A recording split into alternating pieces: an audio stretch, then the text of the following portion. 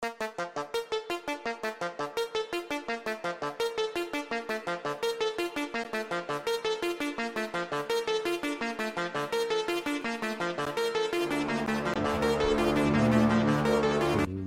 Stranger Things Season 4 Volume 1 was awesome. I really enjoyed it. There were so many great things about this new season, and I think the the wait was worth it. And this was the Stranger Things biggest season yet. And although that was one of the great things about it, but also kind of, and this is nitpicking, probably a bad thing about it, but let's get into it more with this review, and make sure you like and subscribe for more videos like this, and let's get into it.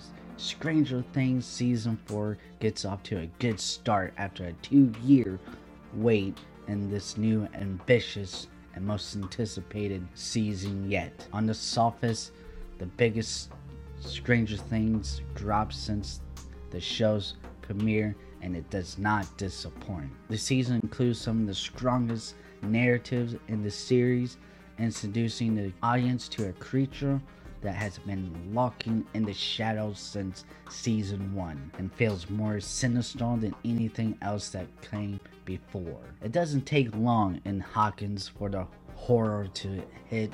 A screen of killing shows that the Upside Down has a new threat, the demonic Vecna, who torments his victims in the nightmares, like Freddy Krueger. Remember that. Furthermore, George receives a mysterious box indicating that Hawthorne may have survived the Starcourt Mall explosion.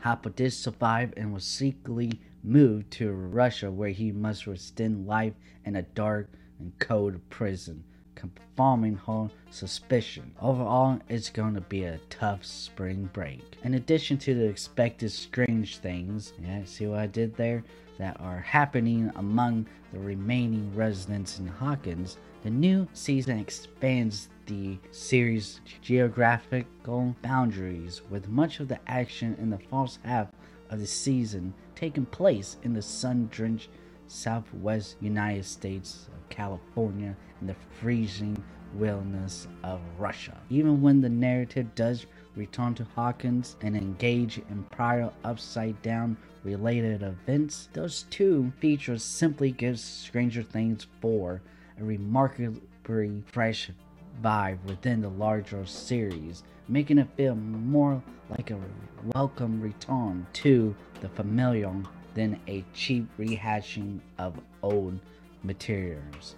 That's how I kind of always felt like with season 2, and to an extent season 3. They try to get to that vibe that was so great with season 1, but they just couldn't get to it. I think season 4 does a pretty good job. Due to this expanding the series' geographical boundaries and splitting the cast from one another, the story and reunions of the characters does feel it takes longer than they should have. In this new season, each episode is much longer compared to the previous seasons. However, the overall pacing of the story never truly feels like it drags. Just simply feel like it didn't need to be that long. Although the show features many newcomers, each character gets a considerable amount of screen time, with several characters who seem forgotten or unappreciated in previous seasons, gaining even more screen time in this new season. Even the strongest personalities would be shaken by the events of the previous season of the series, and season 4 does a good job of addressing how they develop emotionally and psychologically, as well as the visual proofs of another year passing. Season 4 does a good job of spreading the love for its characters, delivering specific events, plot twists, and turns for each character, but never losing sight of the sense of community and family they built while rescuing the world time and time again. The cast brings it all to life, giving some of the best performers of the series so far. David Harbour Millie Bobby Brown, and Sadie Sink, each on special mentions for having the most emotional moments in season 4. Max comes to her terms with the guilt and sadness she's been living with since Billy death in the season's best episode, Dear Billy, and the emotion Sink puts into the scene will soften even the coldest hearts. New characters like Eddie Munson, played by Joseph Quinn, the leader of the Hellfire Club, of which Dustin and Mike are members, and Jonathan's fellow stoner and pizza delivery boy Egor Franco are also standouts. Yeah, I actually love both those characters, especially Eddie Munson. He was always kind of he's like the guy that like I was friends growing up with. So except for Dungeons and Dragons, I mean it was still a big thing when I was a kid, but not nearly as much. That's when it started to all the geeks and all started playing video games and stopped playing Dungeons and Dragons. But Volume 1 of Stranger Things Season 4 gets the stage for the show's most ambitious season ever. And despite a few instances where it appeared to suffer under the weight of that ambition, it greatly succeeds. The performances are all excellent, notably those of David Harbour, Millie Bobby Brown, and Sadie Sink, and the new baddie Vecna is properly menacing. There are also some stunning visual effects, although not every subplot in these extra long episodes is successful. None of them feel undeserving of the time invested. We have to wait and see if season 4 final 2 episode in July delivers on the promise. But for now, we can conclude that this set of episodes was well worth the wait. So yeah, if you are new to my channel, this is where I kind of go a little bit more into details and stuff, spoilers, and if you don't want to be spoiled, make sure you like and subscribe, and we see you next time. But yeah, I really did enjoy this season of Stranger Things. I was not a huge fan of season 2, especially what I call the MTV punk, because that what Hopper says, like, why you look like an MTV punk subplot where they go with Elle's sister. And I just thought that kind of ruin the vibe of the season, and it just showed that they wasn't quite sure where to go with after season 2, and season 3 it did get a lot better, but I just didn't think it was as good as season 1. But season 4, I think it came damn close to being as good as season 1. My only problem was that each episode was so much longer, and I just don't think it needed to be as long. I mean, I love watching like long movies and stuff, but I mean, this is a TV series that meant to be binged in like one day, so like I think a lot of people I don't think that many people probably watched it all in one setting. I just don't see that, because it was just so much longer, and it just didn't feel like it needed to be long. So yeah, we started out with spring break and stuff, and for some reason it didn't really explain, I guess because George got a new job, and they moved all the way to California.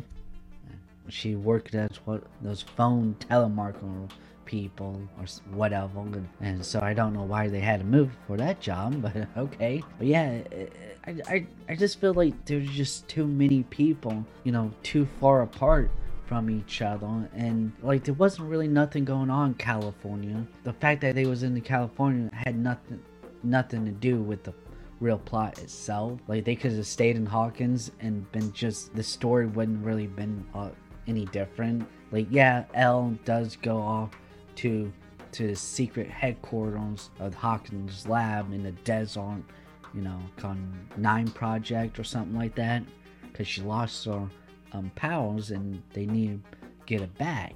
That's, you could still put that there and stuff, but then again, you would have to give Mike, Will, and Jonathan and his new friend Agale, whatever his name, something to do. And so when Elle goes missing, and they have to go and figure out where she went and stuff. And so they traveling across the country. I think they went to Nevada to Susie, Dustin's girlfriend, house so she can hack into a computer and figure out where Elle is at.